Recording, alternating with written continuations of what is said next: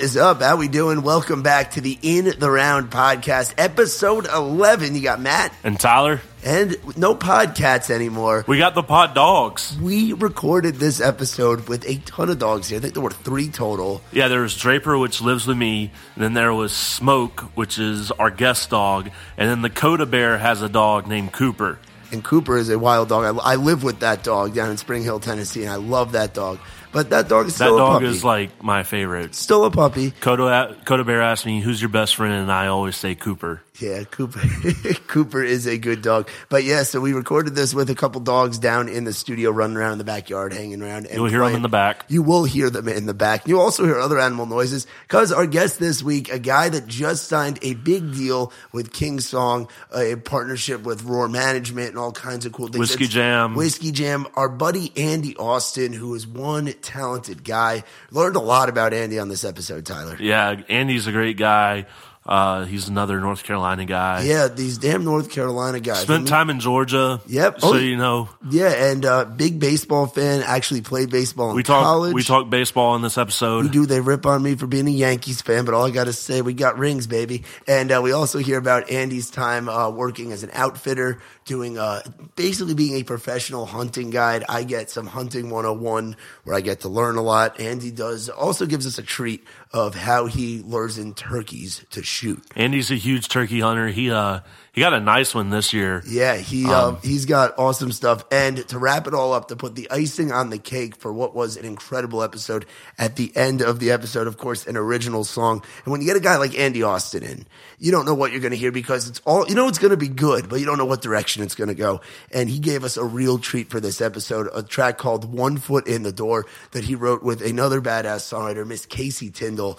And it is a track that gives me kind of chills. You hear Andy's voice on it. It's so crisp. It sounds awesome down here. And you'll hear that at the end of the episode. Now let's get to it. Enough talking, enough BS. Tyler, hit that damn music. Let's go in the round with Andy Austin.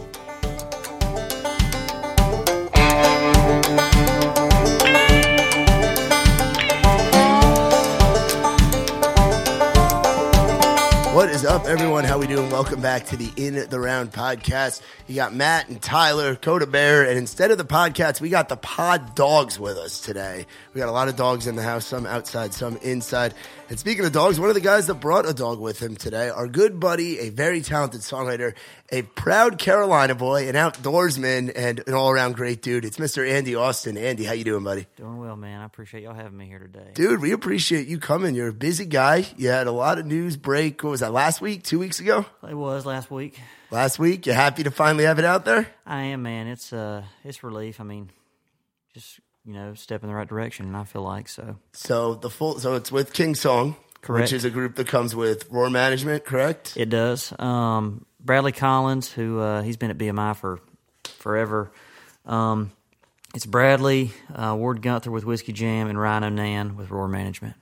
So that's a big deal, and you're very humble and cool about it right now. But like that's a big deal. What was that like when you first found out about that and started talking? Like, because that's the dream for when somebody comes to this town to get a deal, whether it's publishing or artist development. You got them both. Like, how does that? Yeah, I go mean, for you? I'm extremely, extremely grateful for every opportunity that I've gotten and everything.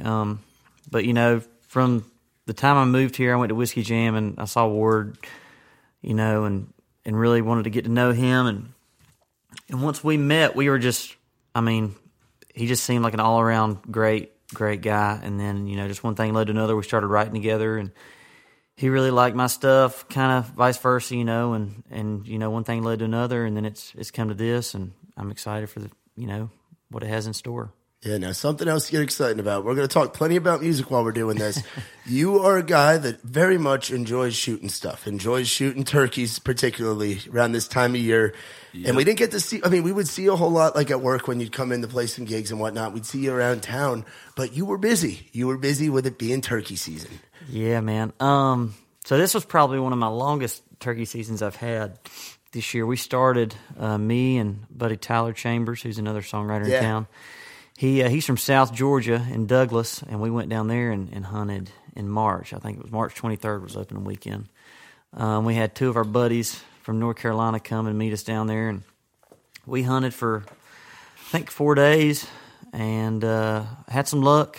We shot at some, we missed some. We did kill one, but it was a lot of fun. But we started in Georgia, then we went to come back here. It opened the 30th of March in Tennessee, and it's this Middle Tennessee spot is like a little hidden gem of turkeys. I mean, Really? They are everywhere, man. It doesn't matter north, south, east, or west of town. They're everywhere. Well, you remember, like, I think it was Dave pulled out my driveway like a month ago, and there was a turkey in the driveway across the street. Yeah, we had turkeys right here, Yeah. just 3 miles from downtown. I mean, I got friends that live in East Nashville that they are in the yard all the time. They'll send me pictures and everything. Yeah.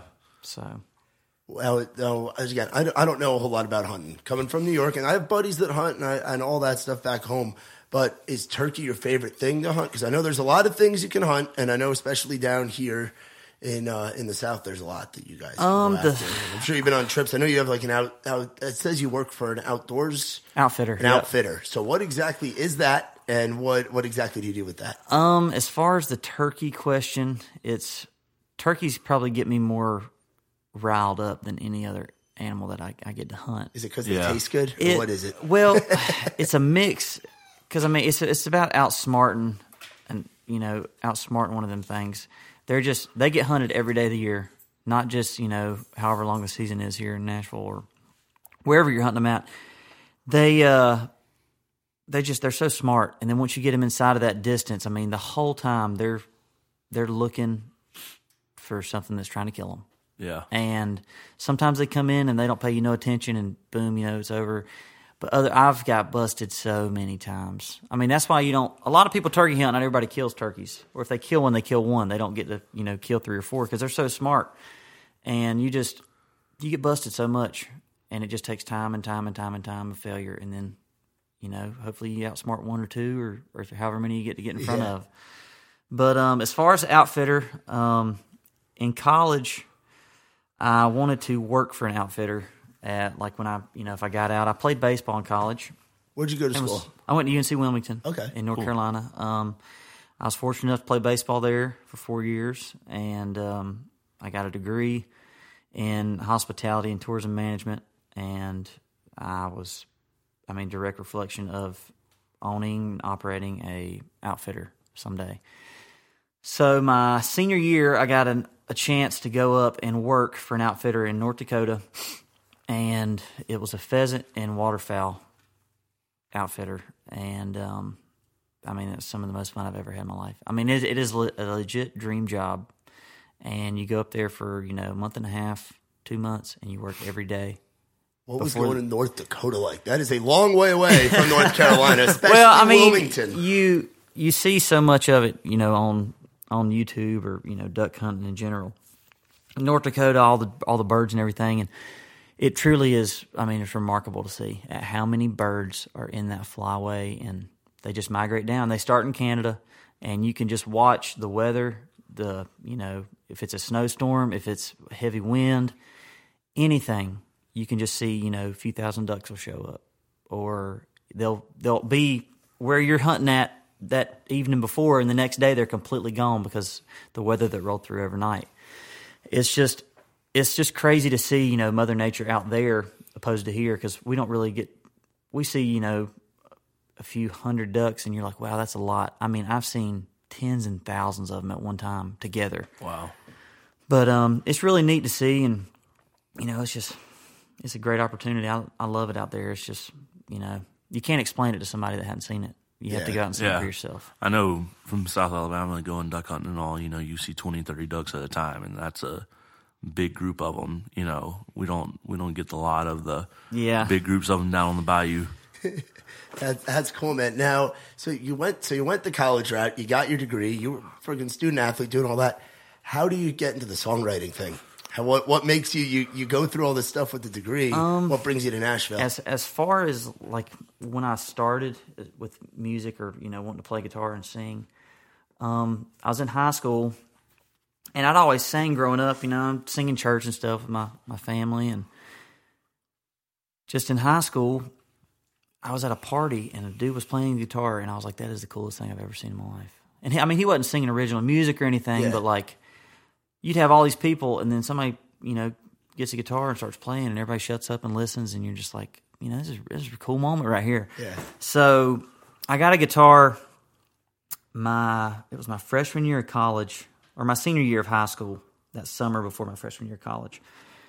Got this little cheap guitar and started, playing here and there and looking on YouTube and learning these songs and chords and all this stuff, and just, taught myself how to play over videos on YouTube. And, I'd give anything to go back and start when I was 5 or 6 years old. I envy those guys every single day that can just pick a guitar up and rip on it, because that's what they did when they were little. They didn't play video games, they played a guitar. But, in college, I started playing, and one Tuesday afternoon, I had some buddies. They were going to a place called Katie's Bar and Grill that night, and they were like, "Yeah, man, they got like open karaoke. The guy plays guitar. You ought to come up there and play a song, whatever." And I think I was doing homework or something, and they were up there, and they're like, "Yeah, he said come up here, bring your guitar." So I got my stuff done, and probably didn't get it done actually. Just kind of quit it, put it off, and we went up there, and I think we got home about 2:30, 3 o'clock in the morning, and we had played all night. Man, it was so much fun. And just from there, I had a love for it, and didn't really write that much. I started writing in college a little bit, but you were just so busy trying to learn songs, for people to sing. And play baseball. Yeah. The student athlete thing. What position did you play? I was a corner infielder. I played first base and outfield through for UNCW a lot, and then I was, in the summer, I'd play first, third, or wherever they needed me, really. Now, I'm guessing you're a Braves fan? Huge Braves fan. All right. Yep. I'm a Yankees fan, so I've learned. We don't. I don't mind the Braves at all. Like, there's nothing wrong with them. It's better than the Mets or the Phillies or the damn Red Sox. But so the Red Sox are better than the Yankees. Fuck the Red Sox. Keep it over this. Say this every damn episode, man. Come on. It's baseball season, man. The rivalry is real. Oh, absolutely. So, did you ever think about doing baseball pro? Like, was that in your mindset, or was it just like, hey, I like doing this if there's an opportunity to continue? Yeah, as far as any baseball player is going to tell you, their dream is to be a Major League Baseball player. And when I was young, it was super realistic. I felt, I worked my butt off to get where I was at, and it was just every weekend it felt like it was baseball, and through the week that's all you wanted to do. You wanted to get better, or you wanted to be better than whoever you were playing against. And I played and played and played and played, and I loved it. I wouldn't take it back, a day. Baseball's one of my first loves ever. Yeah. And I just got to college, and I'm not gonna sit here and tell you I was some college stud and freaking hit 400 and home runs every weekend, but I worked hard, and I played when I could, and tried to help the team whenever I could, and had a great time. We were super successful, and I loved it. But probably about midway through college, I was I really love music. I love playing, and I saw a future with that, or being a hunting guide, just because hunting brought me so much joy. Yeah, it's cool too. So there's a lot of guys. I'm sure you've seen the Bone Collector album from the Red Akins and Dallas Davidson and all those guys. So hunting and country music goes together. But a lot of people don't know baseball and country music. There's a lot of guys that are out there doing the music thing that were college players. Some guys like Brett Young that had the opportunity to go pro. That's a cool dynamic that you're able to bring both those kind of things into it. That you were doing all of it. Yeah, a lot of baseball and hunting and baseball and music, it's all intertwined somehow. You got, I think Luke Bryan and Jason Aldean are with Buck Commander. Yeah, they go down with the Robertsons and do all that. Which as a hunting guy, so again, I know nothing about that. I just bought my first gun. So with the Duck Dynasty thing, when you're watching that, is that like actual like hunting stuff? Like, do those guys know what they're doing? Oh yeah. So they're exceptionally well hunters. Before Duck Dynasty hit, it was Duck Commander. Yeah. And they had videos and different stuff. But yeah, they were hunters. It wasn't, I didn't feel like they were doing it to be cool, like some people out there, which I'm not ragging anybody. If you're hunting outdoors, I can't hate you for it. I want everybody to do that, to experience that. Yeah. But yeah, those guys were hunting for food, and they were good. They were freaking heck of hunters. I've learned some stuff from sitting and watching them and listening to them talk about ducks and everything. Yeah, and I've seen the one video. I think it's Luke Bryan taking his first deer with a bow or something like that, and just seeing that feeling. That's got to be awesome. That's something like that. But there's got to be that feeling of when you get that kill. Like I've heard you get like some people get like a shake or something. Like there's a thing called buck fever. Buck fever, yes. Which I love deer hunting for a good while. I really love hunting with dogs. That's kind of one of my number one passions. I grew up rabbit hunting, and though rabbit hunting, you don't really get that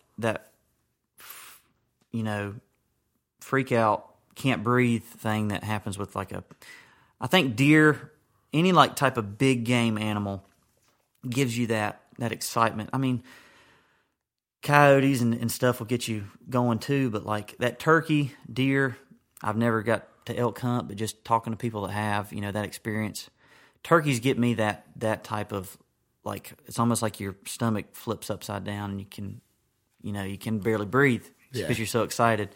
Ducks do the same thing for me, ducks and geese. I mean, if I get, 400 or 500 ducks come in and land right at my feet, 10, 15 yards away, I'll be a nervous wreck, man. I mean, I can't even hardly talk. I'm going by high-fiving everybody in the blinds and screaming and yelling, but yeah, that and turkeys, that's what really gets me going. So I'm, firsthand.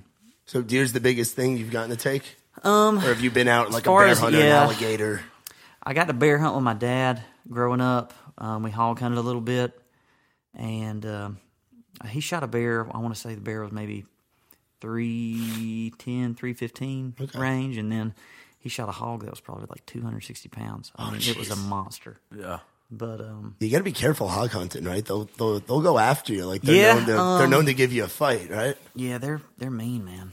They're mean boogers. Especially if you're down in the swamp and you step on one. That's never fun. You stepped on one? I haven't stepped on one, but I've had a buddy step on one, and that's not a fun experience. I was out with him, and that's a scary moment. Dude, there's a recent post in the last week where a guy got ripped across the face. Yeah. And it cut his nose right here. Geez. Well, with Arkansas, we didn't have the Razorbacks where we're from, but Razorbacks, what they're known to doing is they sit in the mud and they come up and they take their back and go in between your legs and they'll cut your arteries open. And, that's why you just got to be super careful about them, especially with those tusks and all, man. They'll rip you a new one. You up. Oh man. Yeah. Well, maybe one day we'll get to hear. Well, I'll get to go hog hunting and do some of that stuff. Now back to the music stuff. So you moved to town in March, you said, right? Mm-hmm. In March of this year. When was what was your first impression of Nashville, being a small town Carolina guy? You get here and you don't know anybody. I think I had maybe one or two friends, and it's really, I mean, when you're 23, 24, 25, you move away from home. I mean, I understood how to live by myself because I was in college and stuff. Yeah. So, I mean, but going to college, you had a baseball team, so you already had buddies, kind of, and you move out here and you don't know anybody. You got to go listen to their music and kind of take, meeting them, shaking their hand, drinking a beer with them, and you just kind of fill out who you want to. You try to pick people that like the same things you like, that valuable the same things, and see if get a write with them. Write 1 or 2, 3 times with them. If it doesn't mesh, then just put that one in your book. Drink a beer with them, but that don't mean you have to write a song with them. Yeah. But you kind of pick out who wants to make the same music as you, or who's a good fit, who's a good write, even if it's a different genre that you're used to writing or anything. It's still good for you as a writer to go in and write a song with somebody. Your first co-write experience in Nashville, what was that like? Who did I write with? Because I know you're writing. You're doing this thing professionally now. You're writing a lot, so I'm sure they kind of sometimes can get meshed together. I was writing, but it wasn't good music. I didn't feel like when I first got here. That was one of the main reasons I wanted to move out here. I didn't feel like I was growing any as a musician or a songwriter back in Wilmington, and I'd rather move out here and learn firsthand, even if I had to fail for a year or two. To learn how to write songs the right way, at least, or see how people that were making a living doing it were writing them, and so I moved out here, and who was one of the first people? Or even one of your first buddies that you're having a beer after Whiskey Jam over at Losers or Red Door or that stretch, and you're like, you sit down and then you end up writing with them. Yeah, I met Matt Daniels it was at a revival, I think, one night, and Ryan Nelson was there. Oh, good old Ryan. That means you were having a good time. Oh, yeah, we were. Love that guy. But yeah, I met them, and I'd heard Ryan play a few times, and Matt, and they seem like great guys, and they are. I mean, they're still friends to this day with me. But we went over to Matt's, and he was living with Ryan Nelson at the time, and Ryan had a write, and it might have got canceled, or he was open that day, and we sat down and we wrote a song called "Good and Cold." It was about drinking beer or something, and it was just kind of like a little swampy tune. And I remember after that, I was like, "Holy crap! That's how it happens." Just like that. And I mean, I like the song. I'm not saying it was a bad song or anything. Yeah. I need to learn to play it better. That's usually why I don't play it, because I can't play the guitar lick on it. But, I mean, just getting together, three kind of strangers. We barely knew each other, and we come up with a song, 3.5 minutes of stuff that we just, put together, threw together. And that was really neat for me. Yeah, now I'm sure you've got like a circle of like a crew that you're writing with pretty regularly. Like I'll see like some of our buddies that'll get together. Like we'll just be hanging out, screwing around at the apartment, and then all of a sudden the guitars will come out and they'll just start writing. Like, who would you say is like your go-to people with the writing stuff?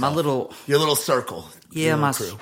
I hang out with Chad Bishop and Tyler Chambers a whole lot. We Heck, I hang out at their house just as much as I hang out at mine, if not more. Sound familiar, Tyler? Oh, yeah. But, yeah, those two guys. Dylan Marlowe lives over there as well. We hang out a good bit.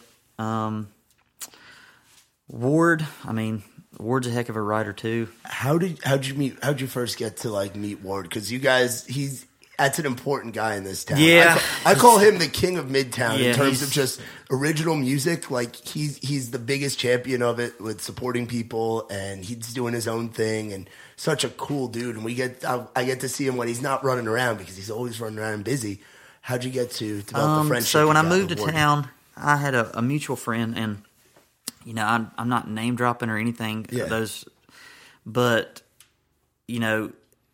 she introduced us, and we hit it off. I think I'd played, second or third week I was in town. I played Whiskey Jam, and I didn't have enough songs to play. You're supposed to play three originals, and I had one song that I had written that I want to play in front of, a crowd. Yeah, and especially that crowd, that Whiskey Jam crowd. Yeah, that is people that know good music. And he's like, "Yeah, man, you play 3 songs, blah blah blah." And I was like, "Man, I can probably play 2." I was like, "I know, I'm sorry." I was like, "I appreciate you giving me this opportunity, but like, I can probably play 2." He's like, "That's fine, just do 2 songs. That's cool." So I have to write a song before Whiskey Jam in a week, and I mean, and not just like write a little nursery rhyme, like write a song that you'd want people to like, categorize you with. Yeah, and I forget. Yeah, wrote a song that week. Now I wouldn't play it now if you paid me money, but played it, and after that, Ward, we exchanged numbers at Whiskey Jam, and I come over and wrote with him over at the old office. I think it's off of Wedgwood Avenue right there off 65. But we wrote, and we just kind of were buddies since then, and it just kind of kept on. One thing led to another, and we wrote a little bit more, and we got some rights with some other great songwriters in town, and started writing songs that we really liked. So we just kind of ran with it. Okay, that's awesome, because my first impression of like the Whiskey Jam thing, I went for the first time when I came to visit our buddy Dave in September. Which Dave, another guy that you. How did you and Dave hang? Me and Dave met. I was playing some gigs at Whiskey Row, and he was a security guy there, and we just kind of hit it off. He played, I played, and he'd come over to the house and we'd hang out. Sometimes we'd get cookout at 2 a.m. and whatnot. Sounds about right. Yeah. And he was over at the house, and that's actually how Griffin Elmore, the guy that manages over at Whiskey Row. Oh, you know Griffin from back home? Well, yeah, we went to high school together. No shit. Cool. We moved to Nashville together. Really? And yeah, so we lived in the same apartment. And Dave was over, and Griffin was looking for a job. I was like, hey man, he works downtown. He was thinking about being a security guard. So Dave got him an interview or whatever, and he went in, and he's like, man, I think I might try to manage down there with them and whatnot. So that's how all that intermingled together. No shit. I had no idea. Yeah. I've been working there for 6 months. I had no idea. Holy shit. That's awesome, dude. So no freaking way. Now I got to ask, so I'll put you on the spot a little bit. So Dave, as we know, sports a real nice, like 70s, I call it the 70s porn stash. Mm-hmm. Ron Swanson. Yeah. Your buddy John that you play with over at Whiskey Row. He's got a mustache. Johnny Wood. What mustache do you like better? I don't know, man. Because those are two strong mustaches. John, I think, pulls it off better because he's always wearing the lid. He's always got the cowboy. Yeah, so John and I met because I worked at Boot Barn with John for a while. Oh, John worked at Boot Barn? Yeah. He looks like the guy that would work at Boot Barn with that mustache. No, John and I would both work at Boot Barn and just talk to each other about how much we hated life there. Man. Yeah. Oh, man. So how'd you meet Johnny? I met John at, where did we meet? I think at Winners or Losers. That's where everybody meets. Demonbreun. That's where I met you. Tin Roof or, somewhere on Demonbreun or Division. Somewhere there. And I think the first time I heard about him, he recorded an Eagles cover on Instagram. And I love the Eagles, man. I think that's the best band that's ever. Yeah. Talent-wise, and I'll take that to my grave. I'll argue with anybody. That Allman Brothers, I love the Allman Brothers. Not saying that other groups weren't amazing either. Yeah. It's just the Eagles, to me, that I love that type of music, that's just more my speed. Yeah, so for you, with musical influences then, you were saying that you sing in church, which I'm learning, what you saying you would sing in church and stuff, which I've learned is very common down here. That's not a thing for me back home and stuff. What kind of influences were you? I would say, Gaither Vocal Band, Michael English was a huge name growing up, listening to his music. He's one of the best gospel singers, I think. And, David Phelps, too. He was with the vocal band. Jason Crabb, grew up listening to the Hensons. There was a number of, the Martins, the Isaacs, all those old. They're not really old, but yeah. All of the the pod dogs over there. We got a lot of dogs. We're getting really really country. And it's talking about gospel. That's cool. So with the gospel stuff. So you were also saying you like the Eagles a lot. You really like. Yep, love the Eagles. Allman Brothers. A lot of the old stuff, and I don't say that to sound cool or anything, but like I grew up genuinely listening to like all that old. Merle Haggard, George Jones, all that, like old Willie Nelson. Like before Willie Nelson was like, hippie. Yeah. All that stuff, which I still like Willie Nelson. Oh, amen. But like old Hank Jr., like before Hank Jr. was, doing beer commercials and all that, when he was like dressing in a suit and going and playing gigs. Yeah. But yeah, I just loved all that old stuff, man. Ronnie Millsap, one of my favorite artists from back in the day. Gene Watson, those dudes were so super talented. You can hear it. When you hear those old recordings and stuff of them singing, and it's just them and a mic, and you can hear their breaths and all that. It shows how talented those guys were. Yeah. Yeah. Now, for you as writing now in 2019, obviously the country landscape pretty different from when Ronnie Millsap and those guys were doing what they were doing. Does growing up with that stuff and having that appreciation inspire you to write like damn country songs? Like, because I've heard like some of your original stuff and seen you play acoustically a lot. Like, does that inspire you to want to keep that country tradition going? Yeah, that's such a. I wouldn't say it's a tough question. It's just. That's a big issue in country today. Yeah, right now, yeah. You have so many people on different sides of it. You don't really, it's categorized as country, and then, people talk bad about it. But, people, they're just making music. Yeah. If you don't like them, you have 500 different options, You know, go like somebody else. Don't hate one person. Yeah. You know, go like 5 people. Don't hate 10 people. Yeah.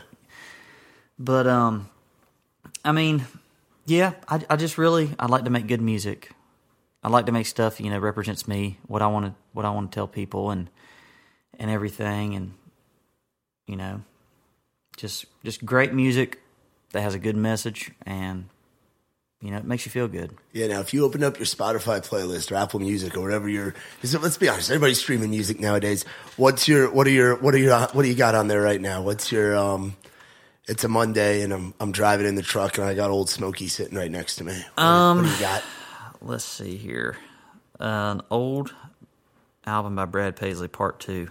It's got some jams on it. Okay, yeah. I love some early Brad Paisley. Yeah, I mean, I'm a big Chris Stapleton fan, but heck, who isn't? Yeah. You know, like playing downtown, I try to look up, instead of playing the same songs that everybody hears in every bar, go back and like dig into the 2000s and like even just the top 20 songs of every year. You can go back and find songs that you're like, holy crap, I forgot this song existed. Yeah. And it just, you know, every word, everything, it was just that powerful of a song back then. Because we listened to the radio. Whenever you got in the car with your mom and dad and went somewhere, everybody listened to the radio. You didn't have an iPod that you plugged into. And we were just that right generation before like the iPods and all that, which we had them, like MP3 players and stuff growing up. But I had 2 older sisters, you know, and younger sister. They had MP3 players and everything. I was outside in the yard shooting birds with a BB gun. Yeah. But you listen to CDs, you know, when a CD come out. I want to say they dropped CDs on Tuesday nights. Yep. Back home, I can remember, you know, through middle school and stuff, they would set them out. I would usually get them from Walmart. They would set them out on the shelves at 2 a.m. That's when they would restock the CDs for the upcoming day. So Tuesday morning at 2 a.m., I would grab one out of the box that they were setting out every year. I've Brad Paisley records. Try to think who else back then. Do you remember that one CD you were like really pumped? You were like, this is finally out. I'm going to go grab it. What's one? I remember like when Brett Eldredge, I got Brett Eldredge's record one time, and it was just like every song was just boom, boom, boom, boom, boom. Just, yeah. Awesome. Yeah.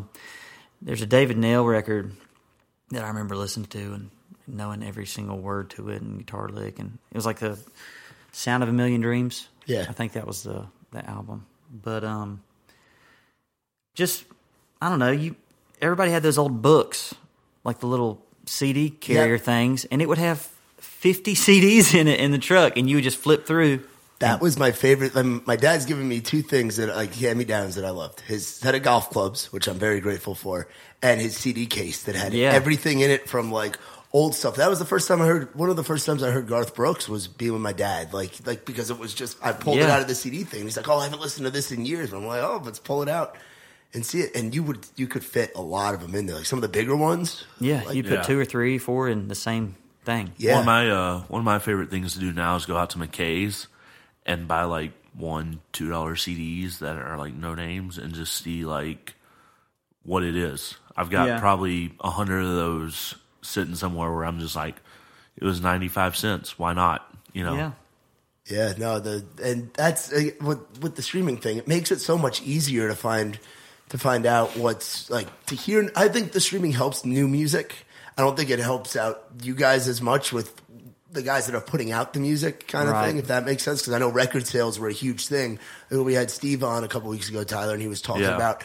We had a guy, Steve Grauberg, on last week actually, and he had a cut on Tim McGraw record back in the 90s. So for him, that he gets with the way that album sales worked back then, that was like a huge deal. Now there's not as many people buying the full length album. Yeah, makes you more writing for a hit than writing for a cut. Yeah, I mean it's true. It's just, you know.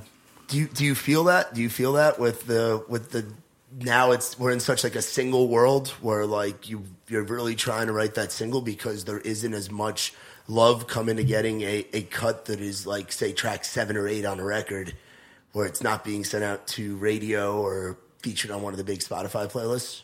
Yeah, I mean, I don't know. Some people sit down and they say, you know, Chris Stapleton has a video where he makes a joke. He's like, you know, he was sitting down with Ronnie Bowman maybe, or somebody, and he said, hey, let's write a hit today. And I mean, you don't really sit down and say, hey, let's write a hit or whatnot, but you just try to get a good song. There's no, I mean, people say there's a formula to all of it or anything.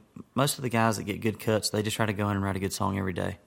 And the end of the month, if they got 2 that they love, or if they got 5 that they love, as long as they're writing good music that they think, has a chance to do whatever they want it to do, if they just want a good song that for them, then as long as it's, a good song to them. Yeah. Now for you, when you're going in to one of those rooms, something that happens, it sounds like it happens a decent amount. Writer's block. What's your cure for that? I mean, heck, everybody's had it. Even if they don't say they've had it, they've had it. Yeah. You just get up, walk around, go outside. When we were right over at Ryan's house, he's got a little creek behind his house. We'll go down there and, whatever. Ryan usually walks in the creek barefooted. And we'll throw rocks in the creek or whatever and throw football in the yard. He's got a football he likes. But, just get up, move around, breathe. I don't know. Get something to eat. That's one of the number one things that's easy to do. Hey, let's go get a sandwich, But just, don't really sit there and lock down and just, keep yourself in the same spot, same position. Get up, walk around, get your blood pumping a little bit, Go through, look through old pictures or something, If you're having a bad day of, just getting ideas as far as, first verse or however you want it to work, go through your pictures, look at them. You might think of something, just seeing, it could be anything. You never know. I mean, that's the thing with, writing a song. There's no right and wrong of it if it hadn't been created yet. So it can go in any direction you want it to. Yeah, has there been a moment where you've gone in a room and then walked out afterwards and you're like, holy shit, like, I can't believe that just came out of me and so-and-so hanging out together? I wrote a song with Casey Tyndall about a month ago that is probably one of my favorite ones that I've been a part of. And it was easy. I mean, you have days where you write for, 4 hours and it's just like every line is just like you're chiseling it in. And then other days it's like, you're texting it on your phone and it just, one after the other, you're like, yeah, that works, that's good. And, that was one of those days where it was like, didn't take us too long to get one line to the next. It just kind of flowed. We talked about it. But some things, that help me, and you were talking about writer's block, if you keep talking, even if it's stupid, like, you can't be like, man, I'm going to say something and they're not going to like me anymore. They're going to think I'm an idiot, or, just say the craziest, stupidest crap. And you can still get stuff. Because a lot of times, as soon as you can get everybody's mind off of and this is from my experiences, as soon as you can get everybody's mind off of the song, where they're just talking and they're thinking about their story they're telling you, that's where you'll get something. And they'll say something, and you got two other people, or if you're writing one-on-one, that other person, but they'll pick something out of what you're saying just because that creative process that a lot of singer-songwriters have to have. They'll hear something and nothing, and you go from there. Something and nothing. That might be a line right there. See, look right there. See, it's coming. It's happening. Now, so you were saying about playing different things when you're doing those sets on Broadway, and you play stuff that not everybody else is playing. My favorite song that we get to hear you do is when you play some Tyler Childers. Oh yeah. When you break out Tyler Childers, and people are kind of looking around, and some of them probably think that this is you playing an original, just because the way that it's marketed. I love Tyler Childers, and Tyler Childers, huge name. Yeah, he's one of my favorite for sure. Sells out wherever he goes, and he's doing his thing. But like, that's not something that you hear on Broadway. Yeah, at all. That's true. I mean, usually if it's a good song, people aren't going to know. And I'm not talking bad about Broadway, but a lot of those people are just sitting there eating and drinking. Yeah, they're not really picking apart your song. Yeah, if you want the original music, it's Midtown is where you got to go. Yeah, you got to go to. And there's certain venues. I will say, there's certain venues that they'll listen to the song better than others will. Yeah. And that's just, I mean, it's the kind of the crowd. Yeah. Most of the time. I mean, tourists, they're here for the experience. They're not really here to, listen to. I'll say this. I've noticed a lot of times on the first floor at Whiskey Road that if you got somebody playing up at the Ryman, the closer it gets to that show, the more that Ryman crowd comes in. And they listen. And they care. Like, last year whenever Isbell did his stint, like everybody was saying Isbell, Prine, Childers, Sturgill Simpson, like that was the requests that were coming in. You actually got to see a lot of guys go, I don't know any of that. Yeah. Which for you, who's your favorite of that group? Because there's that wave that wave of that new traditional style mixed with the Americana. I say new because it's not the old traditional guys. Like they're newer guys on the block, but that traditional style. They're just the thing about those guys is they're their self. They don't care what people are thinking. Right, but that's why I think their music is so personable and understandable, and so many people love it. I mean, it ain't like they're a hidden gem. Like there's a lot of people that stream their music, that buy their music, that go to their shows. Yeah. I mean, it doesn't have to be publicly known on the news or on the radio. I mean, they're getting their fans, and they're great artists, but they're their self, and they can be their self. They don't have anybody telling them what to do, and I think that's why they're successful. Cody Johnson's doing. Oh, Kojo! I was at that Ryman show. Yeah. Over the couple weeks ago. All the days blend into one down here. But that weekend, bud. It wasn't last weekend. Yeah. Holy shit! Yeah, it was. Explains it. That was last weekend. And that was one of the coolest things because he come into town and everybody told him Texas isn't going to work in Nashville. Texas isn't going to sell. Texas is only as big as Texas. And now you look at where that Red Dirt style is going. Oh, yeah. And Kojo is selling out venues across the country, and he's going out in big tours, and he's getting that airplay and stuff. And a guy like what's your favorite Kojo song? I know there's a lot to choose from. That's tough, man. He probably my favorite Cody Johnson song. Monday Morning Merle's pretty hard to beat, dude. I mean, that's a daggone good song. I like that one. Also, Half a Song. That's a good one too. But I mean, he's got so many good songs. It ain't like he's got one on every record. He's got 5 or 6 that are just awesome. He just bumps them out and just does his thing. In his live show, he kept it a Cody Johnson show, like what you'd see at an amphitheater or at a festival. He did that in the Ryman. He was flying around and still cussing and doing his thing, and everything that he does at the big venues he was doing in that little special place, which that was my first time going to the Ryman. Dave's first time going too, and that was just such special, a cool. Isn't it? Yeah, have you gotten to go at all? See any shows? last time I was there, I went and seen Casey Musgraves. Ooh. Back I think the 1st of March. Tyler just got excited. I wanted to go to that one real bad. But it was really neat, man. She's an entertainer of the year this year, and just her songs. I mean, she's her. Again, another person where it's that authentic, like it's really you.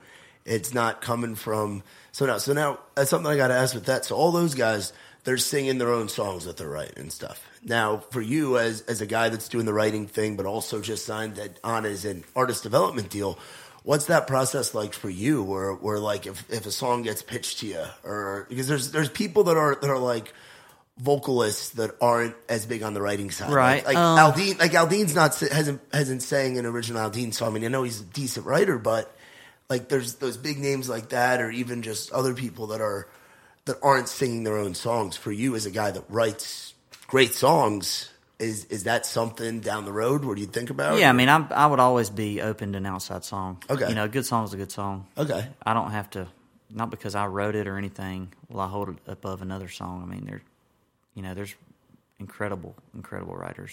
And has it happened for you where a song that you've written or been a part of is being sung by somebody else? And how is that feeling? No, not yet. Okay. Hopefully, but we just did a demo on that song I was telling you about with Casey Tyndall, and who's phenomenal, by the way. I love me some Casey Tyndall. She's entertaining, real sweetheart. And she is. She's a fun time being out with too. I've gotten to do that after some whiskey jams where we've all gone out and hung with that crowd. And so, how did you and her meet? Because isn't she from Carolina as well? Yes, she's from the Raleigh area. I remember being in college and I would see like posters and billboards and stuff of her playing in Raleigh at, I forget the venue it was. And it was pretty neat just seeing her, like she moved there and she started growing and getting everything rolling and her being an artist, and then you move out there and I think I moved on a Monday, and on Tuesday I went to Revival, and Lainey Wilson and Jenna LeMaster were playing. Oh, jeez, yeah, that's a show. I remember hearing their songs, and I was like, "There's no way I'm ever going to make it here.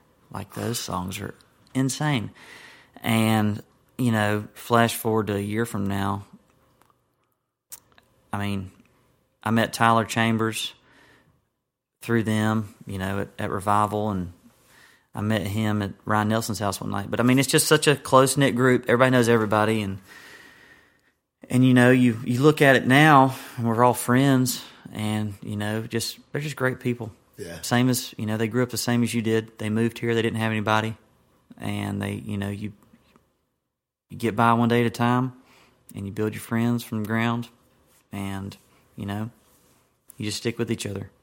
Yeah, no, and it seems like that saying, it's all about the hang, like just meeting people. Yeah, 100%. And being cool. If you're not cool to hang out with, why am I going to want to get in a room and think we can create something cool together, Like, I feel like that's something that's really, really cool and unique to Nashville. So now, what's next in terms of music stuff? Just, we're going to sit down and write pretty hard for the next few months and, try to get 12, 15 songs that we really think are great, and then maybe, cut down from that and, get 5 or 6, 4 or 5, and try to make a little EP by the end of the year.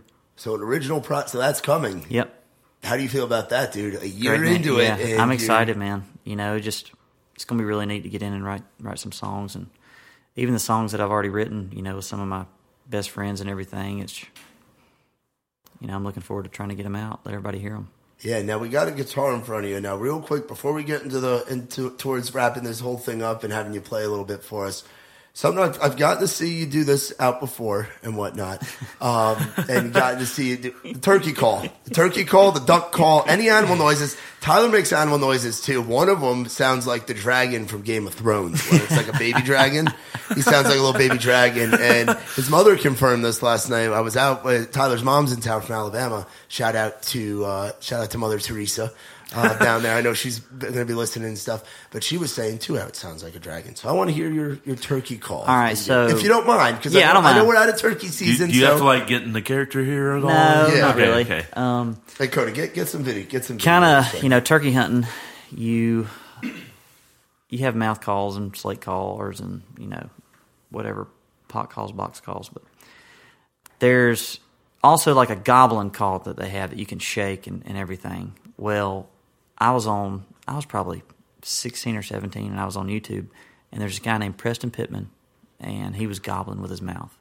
And I actually got to meet him for the first time this past year at the NWTF in February, and talked to him and everything. But that was the reason I wanted to learn how to gobble, because it was neat to hear him. He sounded just like a turkey, and I was like, holy crap, that sounds better than a real turkey, And so I started working on it, and I do it by myself and just work on it, because you don't want to do it and sound like an idiot. And if you're hunting with somebody, you don't want to sound stupid or scare the bird off, and they'd be like, "What are you doing?" Yeah, the goal is to get the bird. So I kept on and on and on and on and on, and finally, I started doing it out hunting, and birds would respond to it, and I was like, "Holy, like this is working." They actually think I'm a turkey. So, but yeah, so. I can owl hoot. A lot of times in the morning you'll go out and, when they're still up in the trees roosted, you can hoot like an owl. And what's that sound like? I want to hear it. Yeah, I'll do it here in a minute. But you hoot like an owl and a turkey gobbles back. Because when a turkey wakes up in the morning, he's all like freaking beating on his chest kind of thing. I'm letting everybody know that I'm here. I'm the head honcho. Because in the spring they're breeding. So that's why their heads get all red and blue and white and all that. It's because of blood and stuff in them. And so they wake up, you know, they're on top of the world then, you know, ready to fight whatever, you know, is going to get in their way. And you hoot like an owl. So this is it. Ow! Ooh, ooh, ooh, ow! Ow!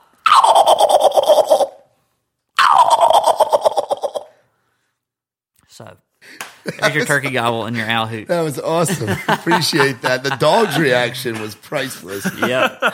Cooper's reaction. Now your dog Smokey that you got with you.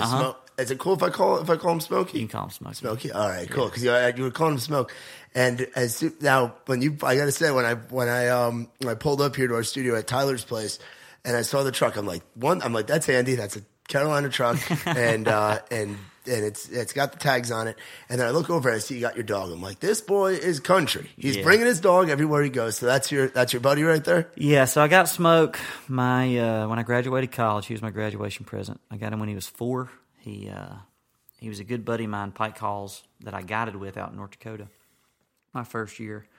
But we were friends from North Carolina. He was at Camp Lejeune when I was in Wilmington. Okay. And we met at a turkey camp one spring, and we've been buddies ever since. But he got me the gig up there, and I come up there and hunted for a year, and Smoke was there, and I was like, golly, man, that's one of the best dogs I've ever seen. And, you know, once you hunt, you can duck hunt all you want.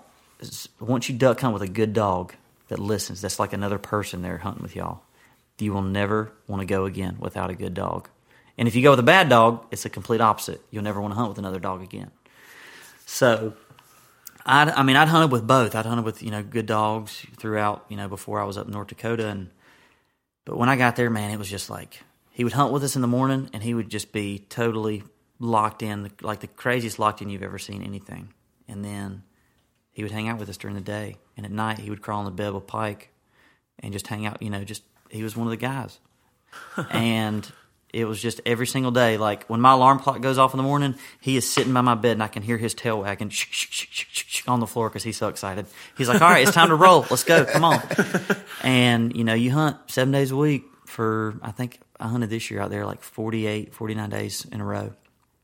And they're ready to go every single day. I mean, there's nothing that breaks the bond you have with the lab or with any type of, I mean, in my experience, hunting dog. Yeah. But, you know, he's out there every day of the week that you want him to. Anytime you'll take him, he's ready to rock and roll. That's awesome. He's a good boy, seriously. Thank you, man. That was our first time. This is actually our first time having any dogs down in the studio. We had the pod cats. Those cats have since gone with the owner of the studio. Shout out to our buddy Nick, who moved his camp and everything. So we no longer have the pod cats with us, but we're very glad to have the dogs here. And he's been super cool, and he's hanging out there in the backyard making new friends. Shout out to Smoke. Now, where can people find you for music and stuff as this whole ride of everything starting to take off? As far as now, all I have is Instagram. Okay. I've never really had Facebook because I feel like there was, you know, too many parents on there, too many opinions. Yeah. But no, I don't have a Facebook. I have an Instagram. It's Andy_Austin_music. So you can find me there. I had a Twitter. I think it's still there. I don't ever get on it. Yeah, I'm the same way. I've been trying my best. I mean, years ago. I'm on my phone a lot. I just use Twitter to troll people. I have my own Twitter, but I have like a fake Twitter that I just use to like cause a ruckus and get people riled up. It's a great time. Yeah, but I mean, I'm on my phone more than I should be, I'll admit. But I mean, between the Braves, I look at the Braves a lot. You know, stats and everything, and keep up with all that. When are they going to sign Kimbrel already? Oh my gosh! They're chanting for him, aren't they? Don't get me started, man. They're chanting for him at the games, aren't they? Don't get me started. I'm telling you. So there's the draft coming up here soon. After the draft, we're going to probably sign him because then we don't have to give up our second round draft pick. So the holdup's all over a draft pick? Yeah, because we got busted because of our former GM and all doing all that dirty stuff in the international market. So we lost all of our international money. We can't sign anybody until I think it's 2021. Oh, jeez. So a draft pick for us is like a bar of gold right now. You know, that's the only way we're growing our farm system other than trade. So we're like holding on to those draft picks like nobody's business. But once we don't have to give a compensation pickup, I think we're going to sign him. Well, when you guys get him, hopefully that propels you in the NL East. It'd be fun to see Yankees-Braves again at some point, especially given the history with Yankees-Braves. That would be I would very much enjoy that. even though I wasn't alive. I mean, I think we were alive for that. It was like 1 and 4, but anyway. I don't remember those games. What year were they in the 2000s? It was 96 and 99. Yeah, I remember 99 really well. Yeah, 96 and 99 were the two. And then the Yanks beat the Padres in 98 and the Mets in 2000. Yep. The Derek I remember Jeter that. days. Dude, do you remember? I can still remember this. It was Luis Gonzalez. Yeah. Remember when he hit that little chopper up the middle? Diamondbacks were like the purple with the pinstripe, the vest, and he was jumping as soon as he hit it. Yeah, he beat Mariano, Man, that was wild. It was just, wasn't it Schilling and that was Schilling, Randy Johnson basically won that whole series for them, like the whole playoffs. And Mariano had been lights out, like that was him in his prime. So to get to hit a cutter in Game 7 like that through the hole, that was a big deal. Luis had such a weird stance too. That really open stance. Was he one where the bat was up really high? No. He was the one that was like super wide in his stance. That was the second baseman for them that had the bat up really high. Craig Counsell. Yeah, Craig Counsell. Yeah, he would. Yeah, his arm was like cutting the circulation off. He was a gritty little player too. I think he still manages, doesn't he? I believe so. He played for the Astros for a while and had a good career with them too. But yeah, he won a series with the Padres, maybe. I don't remember who else. I remember him mostly with the Astros. Yeah, no, but yeah. So go Braves, and I'm gonna say go Yankees. Now you got this guitar right here. What kind of song you want to play for us? What do you want to play for us today? It don't matter to me. You want to hear something slow or something? I want to hear something that you're gonna really be into, and like, what's that song that you Did you play us the one you went with Casey? Yeah, I'll do that one. Yeah, that's one of my favorites. That's what you. No, what's the title of that one? It's called "One Foot in the Door." Now, what was the mood in the room like going into that? She had it was her hook. She had kind of a one foot in the door, and I forget kind of where we went from there, but it formed around being young, and a lot of people can relate. Being young and not knowing if you want to, love that person for the rest of your life or move on and try to find somebody else. And it was just kind of you're loving them with one foot in the door, kind of like that security of, I might be, it says in it, I might be half in, but, I'm still, that's as far as I'm going to go from you. And it's just, I don't know, it just come together really well. And awesome. It's easier to sing it than it is to explain it. Okay. All right. Well, you're gonna be singing it for us in a minute. Well, Andy, thank you for coming on, hanging out with us. That wraps up episode 11, Tyler. Holy shit, we're at 11 of these. We haven't tried to kill each other yet. We haven't been told we can't be doing what we're doing, so that means we're doing good. We're getting there, man. We're getting there. We're at 11, which is almost your age now, so Almost. But hey, so if you guys enjoyed this, make sure you click subscribe, write a nice little review, give us some stars on there. You can also follow us on Instagram at In The Round Podcast, Facebook In The Round. Shout out to Coda Bear, the great pictures and videos that are here. And shout out to all the dogs that we got here, too. We got 3 down here on the basement level. There's the dragon. There's Khaleesi's dragon right there. So without further ado, we're going to let Andy take over this show. An original co-written with Miss Casey Tyndall. Very excited to hear this one. This one's called One Foot in the Door. Y'all, thanks for listening. We'll see you next time here on In The Round.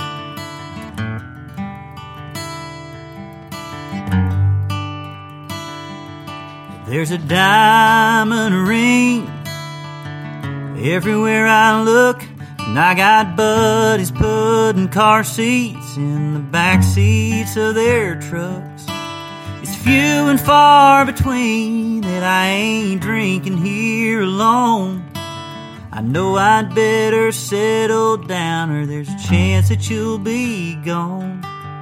Girl, I know you're perfect and you're the best I'll ever do. But until I find myself, I can't give it all to you. Just because I ain't ready don't mean I'll never be. I need time to catch up to you outgrowing me.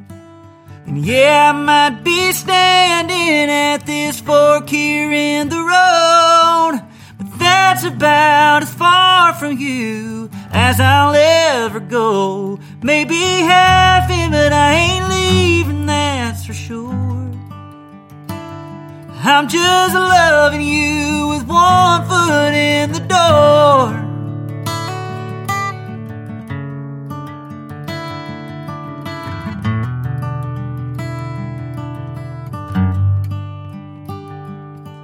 I know you need a little more than what I got to give. And baby, I can't blame you every time I don't make sense. If growing up is what you need from me, well, that just ain't a promise I can keep. Because I ain't ready don't mean I'll never be. I need time to catch up to you outgrowing me. Yeah, I might be standing at this fork here in the road, but that's about as far from you as I'll ever go. Maybe half in, but I ain't leaving, that's for sure. I'm just loving you with one foot in the door.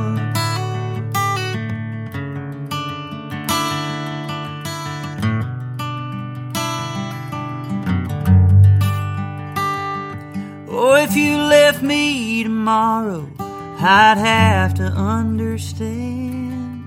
Knowing that would kill me makes me a better man. Just because I ain't ready don't mean I'll never be. I need time to catch up to you outgrowing me. Yeah, I might be standing at this fork here in the road, but that's about as far from you as I'll ever go. Maybe half in, but I ain't leaving, that's for sure. I'm just loving you with one foot in the